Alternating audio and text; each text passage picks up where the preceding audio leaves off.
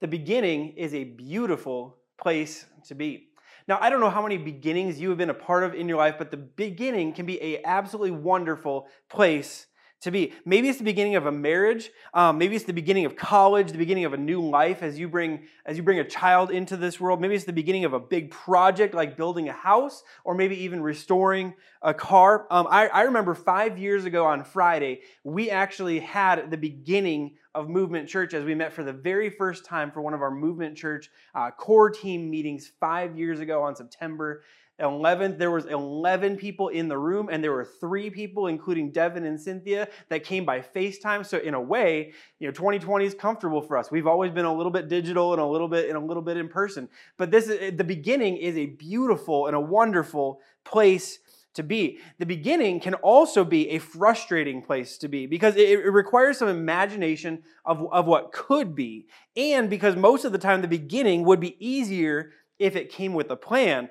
and life rarely gives us a plan. And even when life comes with a plan, life rarely sticks to the plan. Those of you who have had kids know exactly what I'm talking about. You spend the entire pregnancy thinking about what parenting is going to be like, what your relationship with your kid is going to be like, how it's going to go to feed them, and who's going to be awake through the night. And you come up with all kinds of plans about the beginning and what the beginning is going to look like for your child. And then you have a child, and all of those plans go out the window. And you quickly figure out that all those books that you read about parenting and all those books that you read about children, well, they were about some children, but they weren't about your children. The beginning can be a wonderful and a beautiful, but a frustrating place to be. Now, here's why I bring all of that up. 2020, at the beginning of 2020, all of us were told, well, this is a new beginning. This is the beginning of a new year. It's the beginning of a new decade. It can be the beginning of a new you. And what nobody told me and what nobody told you and what we all kind of forgot as we looked ahead with optimism is that for a new beginning to take place, a lot of old has to crumble and a lot of old has to fall away and fall apart. Matter of fact, as I opened up my outline for this message a few weeks ago, I was struck that in some ways I knew this at the end of 2019 because I started writing this series and these outlines in December of 2019 while everyone was focused on Christmas. I was starting to write about this series about the beginning for September of 2020, and I wrote something. I said in that outline in December 2019, I said at the beginning of 2020, we're all being told that this is a new beginning, that this is a fresh start, that everything is going to be amazing. And the second thing that I read when I opened this outline was something that struck, it was almost creepy. I read this line: chances are it hasn't gone like you thought it would. Again, when I opened that outline and read that I had written that in December 2019, I was like, man, that's kind of creepy. But at the same time, it's part of the territory that for a new beginning, unfortunately, a lot of old has to be stripped away. And so here's the thing. I really believe that we are all at a new beginning. We are all at a new beginning because, like never before in our lifetimes, 2020 brought most of our lives to a halt, to an absolute pause. And if we're smart about it, we took some time during the pause and some time during the halt to think about, during the standstill, to examine some things about our lives. Like what of the old do we actually want to carry forward into the new? What are the things in life that matter most and need to actually be a priority and need to receive some more attention in our lives? See, some of you, because of the events of the last year, there are some things that you have believed in your life, and you're re-examining what you believe because the things that you believed have not stood up to the test of 2020. And you find yourself going, well, was that true? Was that true, but I misunderstood it? Was that true, but I didn't really get it right? Was that not true at all, but someone told me something and it wasn't even in the Bible, but I just believed it because they said it? Some of you, the events of this year have caused you to come back to faith. And you find yourself at the beginning of a life of faith or at a new beginning when it comes to faith in God. So for all of us, this year really can be a new beginning. And I really do believe we find ourselves at a new beginning. And so while we're at this beginning, I want to go back to the beginning. Because there are some fundamental truths about who God is and how He works and what He wants to do in our lives that we find at the beginning of the story of humanity and in the stories of the beginning of faith. So we're going to start today at the beginning because it's a very good place to start. Starting in Genesis 1, verse 1. At the absolute beginning, here's what it says. In the beginning, God created. Would you say that with me? Say, God created the heavens and the earth. Now, pause here for just a moment. This verse has caused a lot of consternation for people who are trying to believe in God, but also believe the scientific explanations of how the universe and how the world came to be. What's interesting in this verse is we are not given a specific how that God created. We are simply told that God created. See, I'm of the belief that you can have a lot of different opinions on how God created, but Christian belief has always believed that at one point there was nothing, and then one way or another, God created. So you can be a Christian and believe that the world is 6,000 years old. You can be a Christian and believe that the world is millions of years old. You can be a Christian and believe that there are 7 literal days of creation where God created everything in 7 literal 24-hour time periods. Or you can believe that you can be a Christian and believe that those 7 time periods represent 7 time periods and not 7 days. You can be a Christian and believe a lot of different hows, but at the end of the day, Christian faith has always believed that behind all of the hows, there was still a who, and the who is that God created. That somehow, some way, in ways that we may never understand until we see Jesus face to face, God created. That in the beginning, God created. And we're not told how, we're told that He did. And that at the beginning, He was the source, He was the sustainer, and He was the start of it all. Going on in verse 2, it says this, "Now the earth was formless and empty. Darkness covered the surface of the watery depths, and the Spirit of God was hovering over the surface of the waters. Then God said, 'Let there be light,' and there was light." Imagine that. There was no light. And God just said, "Hey, let there be light." And it was. God saw that the light was good. And God separated the light from the darkness. God called the light day, and the darkness He called night. There was an evening and there was a morning, one day. Anybody grateful for light? Let me just ask that question. Anyone grateful for light? Anyone grateful that you can see? See, you can do that because God initiated light. That God spoke and light began moving at 299,792,458 meters per second. And because we're all Americans and the metric system makes us nervous and think we're all turning socialist or communist, let me give you that in American speak.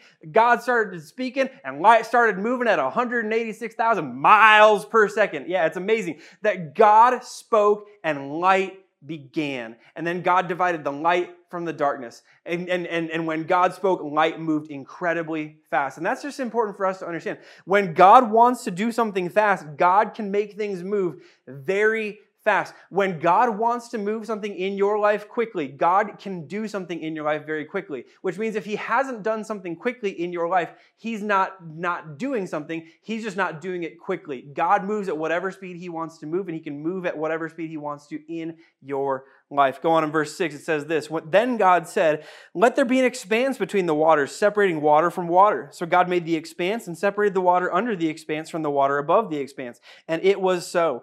God called the expanse sky. Evening came, and then morning, the second day." See, God created the atmosphere. Now, how many of you are grateful for the atmosphere here on earth? Yeah, I mean, we get a little bit less excited about thinking about the atmosphere than thinking about light. But the truth is that we couldn't exist on this planet without the atmosphere that God created. The 300-mile thick 7-layer atmosphere, kind of like a 7-layer burrito from Taco Bell, 7-layer atmosphere is what makes life inhabitable. The atmosphere is what allows you to breathe and what allows me to breathe so that we can live. This is actually pretty cool if you think about this. In creation, before God made animals and before He made human beings, He created the world with the exact conditions that would be perfectly suitable for life on this planet and for us to inhabit, which means that God was intentional and intelligent in His design of not only humanity, but of the world that we would inhabit. God was intentional and intelligent in His design. Verse 9 tells us this, "Then God said, 'Let the water under the sky be gathered into one place, and let the dry land appear.' And it was so. God called the dry land earth, and the gathering of the water He called seas. And God saw that it was good. Then God said, 'Let the earth produce vegetation, seed-bearing plants, and fruit trees on the earth bearing fruit with seed in it according to their kinds.' And it was so. The earth produced vegetation, seed-bearing plants according to their kinds, and trees bearing fruit with seed in it according to their kinds. And God saw that it was good. Evening came, and then morning, the third day." Now, how many of you are grateful for land? I mean, most of us live on land. That's exciting. That's exciting. We're excited because we get to live on the land that God separated from the waters. Now, how many of you are excited for seas or bodies of water? Yeah, I mean, I think they're awesome. But for those of us, because most of us, we live in New Mexico, let me try to explain what a sea or a body of water is. See, water is that stuff that comes out of your faucet, and in parts of the world, a large amount of that gathered in one spot, and it formed what was called a lake or a sea or even an ocean. And if you're lucky or fortunate enough, you can go swimming in it, which is something that we do in small little kiddie pools in the backyard because it's 2020 and we live in New Mexico. And so we do that. Or if you're lucky enough, you have a boat or a jet ski that you get to take out and go crazy on, like some of my neighbors do, and I'm really jealous of you. And so we do that on bodies of water. That's what a body of water is, in case you don't know, because you live in New Mexico. That's what a body of water is. It's amazing. It really is something. It's a wonderful thing that God created, that God separated the land and that God separated the waters. But that's not all God did on this day of creation. If you notice, God separated the land and the seas, but he also created all vegetation and all fruit, everything that would grow that humans could eat on the planet. God created on this day. How many of you are grateful for beans? Yeah, we're in New Mexico. Everyone should be grateful for beans. How many of you are grateful for corn on the cob? If you're in America, we're all grateful for corn on the cob. How many of you are grateful for plant-based burgers? Yeah, that was a trap. That was a trap. I don't. Maybe you are. I'm not sure. But that was a little bit of a trap. But you can eat plant-based burgers because God created vegetation and God created the things that would grow into plants on this day. But you can kind of sense that even on this day, like this is the one day that God says it was good twice. That God gets really into, that God's getting excited about the food. He's like, man, that land and that sea thing were pretty cool, but did you check out apples? I mean, I could make a pie, I could make a cobbler, I could make sauce. It's going to be amazing. This is what we call a terrible impersonation of God. Going on in verse 14, it says this, and then God said, let there be lights in the expanse of the sky to separate the day from the night. They will serve as signs for seasons and for days and for years. They will be lights in the expanse of the sky to provide light on the earth, and it was so. God made the two great lights, the greater light to rule over the day and the lesser light to rule over the night, as well as the stars. God placed them in the expanse of the sky to provide light on the earth, to rule the day and the night, and to separate light from darkness. And God saw that it was good. Evening came, and then morning, the fourth day. Day 4, God made the sun, the moon, and the stars. And God orchestrated them into galaxies and to constellations. And he distinguished that the sun and the moon and the stars would help human beings, or would help creation mark time. Interesting again that before God made humans who would tell time, God created the means and the objects by which we would tell time. Now, again, because we live in New Mexico, let me try to explain time to you. Time is, I'm joking, kind of. Verse 20, then God said, let the water swarm with living creatures and let birds fly above the earth across the expanse of the sky. So God created the large sea creatures and every living creature that moves and swarms in the water according to their kinds. He also created every winged creature according to its kind, and God saw that it was good. God blessed them. Be fruitful, multiply, and fill the waters of the seas, and let the birds multiply on the earth. Evening came, and morning, the fifth day. Now, this is fascinating. On earth, there are between 9,000 and 10,000 species of birds. Some of them are beautiful. Some of them are delicious. There are 28,000 known species of fish, with 27,000 being some type of bony fish, and over 900 species of sharks. There is incredible diversity and variation in God's creation. It's almost like from the beginning. It's almost like from the beginning, God had this idea that diversity and variety is valuable and makes the world better. Interesting. Verse 24 goes on and says, then God said, let the earth produce living creatures according to their kinds, livestock, creatures that crawl, and the wildlife of the earth according to their kinds. And it was so. So God made the wildlife of the earth according to their kinds, the livestock according to their kinds, and all the creatures that crawl on the ground according to their kinds. And God saw that it was good. See, experts in the field of animal classification have estimated that there may be up to 8.7 million species of animals on the earth, and that we have just scratched the surface of classifying and identifying them. They estimate that it will take up to 1,000 more years to identify and classify all of Earth's animal species. That's a lot. Now, there are some absolutely beautiful animals. Let me show you a few of my favorite. First of all, this is the white tiger. It's beautiful, isn't it? Strong, majestic. Here's the California red-sided garter snake, which if you saw that in your garden, you might be like, ah, or you might be like, pretty. This is the fire salamander. Sorry for all of those of you who think that the one on Frozen 2 is what it actually looks like. This is actually what a fire salamander looks like. It's beautiful. Look at a quokka. This thing is beautiful. This is found in Australia. Look at this cute cow. I know some of you in the church, you love pictures of cute, adorable cows. Look at this cute cow. This is an amazingly cute cow. I'm going to put up one more picture of a cute cow. Look at this cute cow. Yeah, that's my favorite idea of a cute cow. And the best part of that picture, the picture is really rare. See, you come for the spiritual advice, but the jokes are free. And that's about how much you could charge for them. All right, verse 26 goes on to tell us this. Then God said, let us make man in our image, according to our likeness. They will rule the fish of the sea, the birds of the sky, the livestock, the whole earth, and the creatures that crawl on the earth. So God created man in his own image. He created him in the image of God. He created them male and female. Here's interesting. God didn't have to declare humanity good by creating us in his image. He knew that humanity was created good. Verse 28, God blessed them and God said to them, be fruitful, multiply, fill the earth and subdue it. Rule the fish of the sea, the birds of the sky, and every creature that crawls on the earth. God also said, look, I have given you every seed-bearing plant on the surface of the earth and every tree whose fruit contains seed. This will be food for you, for all the wildlife of the earth, for every bird of the sky, and for every creature that crawls on the earth. Everything having the breath of life in it, I have given every green plant for food. And here's just one thing to stop and mention in this story. Responsibility is a blessing. Responsibility is a blessing. When everything was created and everything was exactly as God intended it, the first thing that God gave to mankind in perfect creation was responsibility. Responsibility is not a punishment or a part of the fall. Responsibility is something that God put inside of every single one of us. God gave responsibility when everything was perfect. That God created us with a need for purpose. God created us with a need for a mission, a need for something to accomplish. And God gave us responsibility of fulfilling something within his creation, of serving something within his creation. This is why when you, as a spouse, as a parent, as a student, as an employee, or as an employer, as a citizen, or as a grandparent, when you are fulfilling your responsibility, you are living up to being the person that God created all of us to be, because responsibility is not a curse. Responsibility is a blessing. It's something to embrace. It's something for all of us to embrace. And so then here's what we're told at the very end of chapter 1 of Genesis 1. And it was so. God saw all that he had made, and it was very good indeed. Evening came, and then morning, the sixth day. Now that's the creation story. It's beautiful. It's wonderful. It's dramatic. It's the beginning. It's the beginning. And at the beginning, we see a lot about what God is capable of.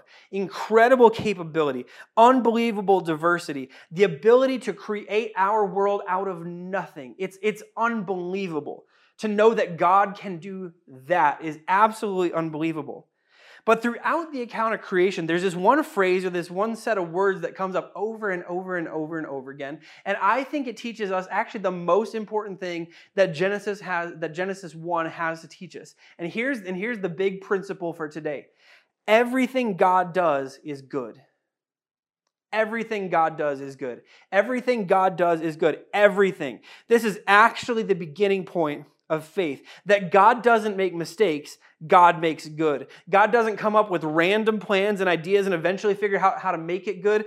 God's plans are complete and completely good from the start. Everything God does is good. In fact, this is why you can trust God with your whole life. Because everything God does is good, and everything God does for you is for your good and is good for you. Let me break this down into three things I think we see in this story, but I think we see play out in a lot of ways in our lives. Everything God starts is good. Everything God starts is good. Everything that God began at the beginning was good. Perfect environment, perfect day and night, perfect light, perfect atmosphere for human beings to live in, perfect plants, perfect vegetables, perfect fruits, perfection in the animal kingdom, perfection in human kingdom, perfection divided of land and sea and everything that would grow on it.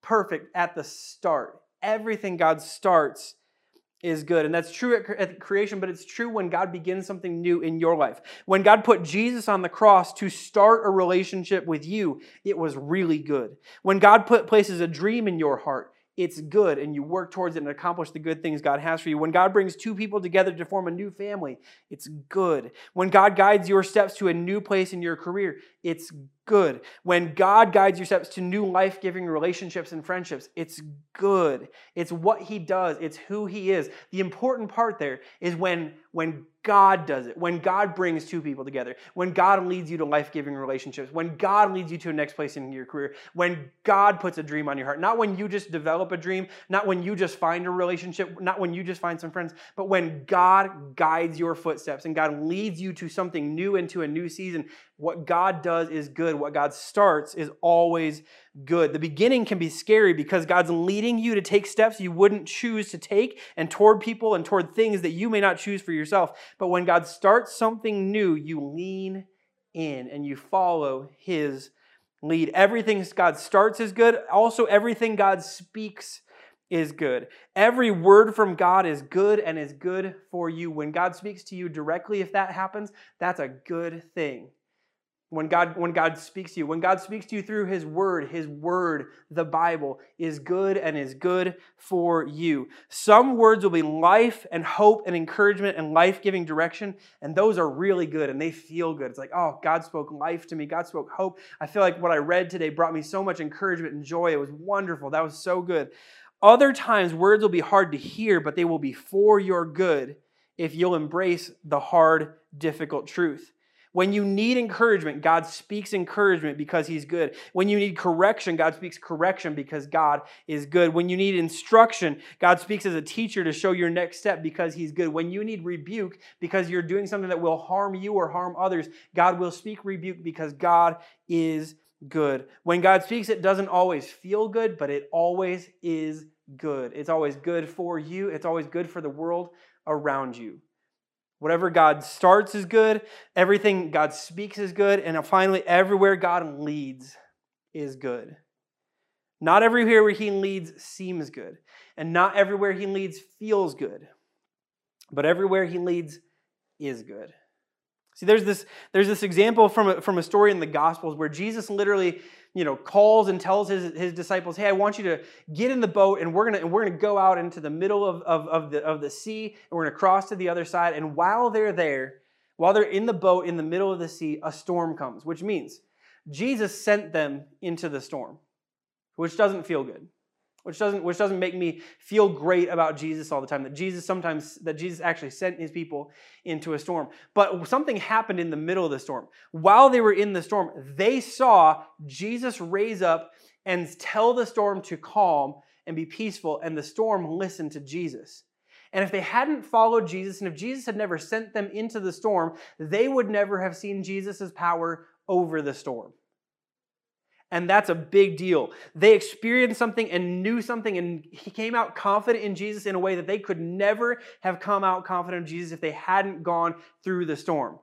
Jesus will, and this is important for all of us to understand, if you haven't figured this out, if you're a Jesus follower, you're going to figure this out at some point. There will be times where Jesus calls you to walk into a storm, and it's for your good. And it won't feel good in the moment, and you won't see good in the moment, but you trust Jesus in the moment anyway, that even when it doesn't feel good or seem good, He will still use it for good, because everywhere He leads is good and is good for you. Everything God does is good. Everything God creates is good. Everywhere God leads is good. And so here's the first question that I would love to leave us with today as we end. It's simply this: if God can create good out of nothing, how much good could God create out of your life placed in His hands? If God can create all of the good of the universe out of nothing, how much good could God create if you would put your life into His hands and allow Him to do the good that He wants to do?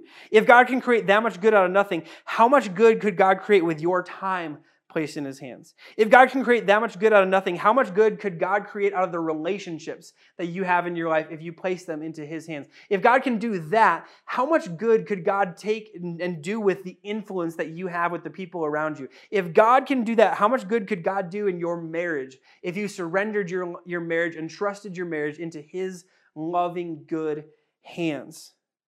How much good could God do in your life if you trusted your life to him?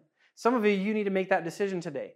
To trust your marriage, to trust your parenting, to trust your job, to trust your career, to trust your relationships, to trust your friendships into the hands of the only one who is truly and perfectly good and can lead you in a way that is truly and perfectly good. Because everything that God does is good. Which should lead us to a second interesting thought and question. God created and started and spoke all good.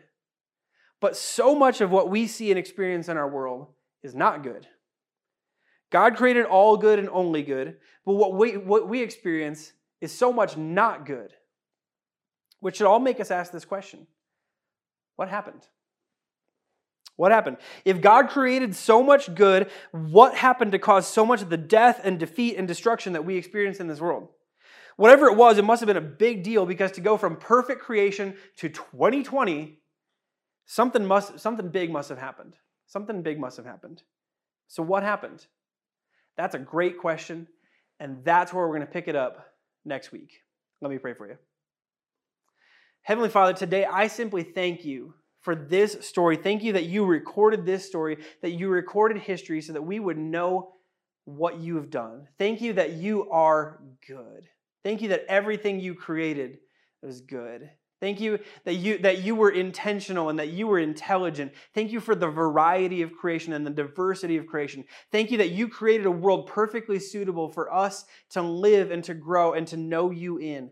Thank you, God, that you did all that. Thank you that everything that you did is good. And God, thank you that everything that you do still is good. Thank you that every word that you speak to us is good. Thank you that everything that you start in our lives is good. And thank you that everywhere you lead is good so that we can trust you.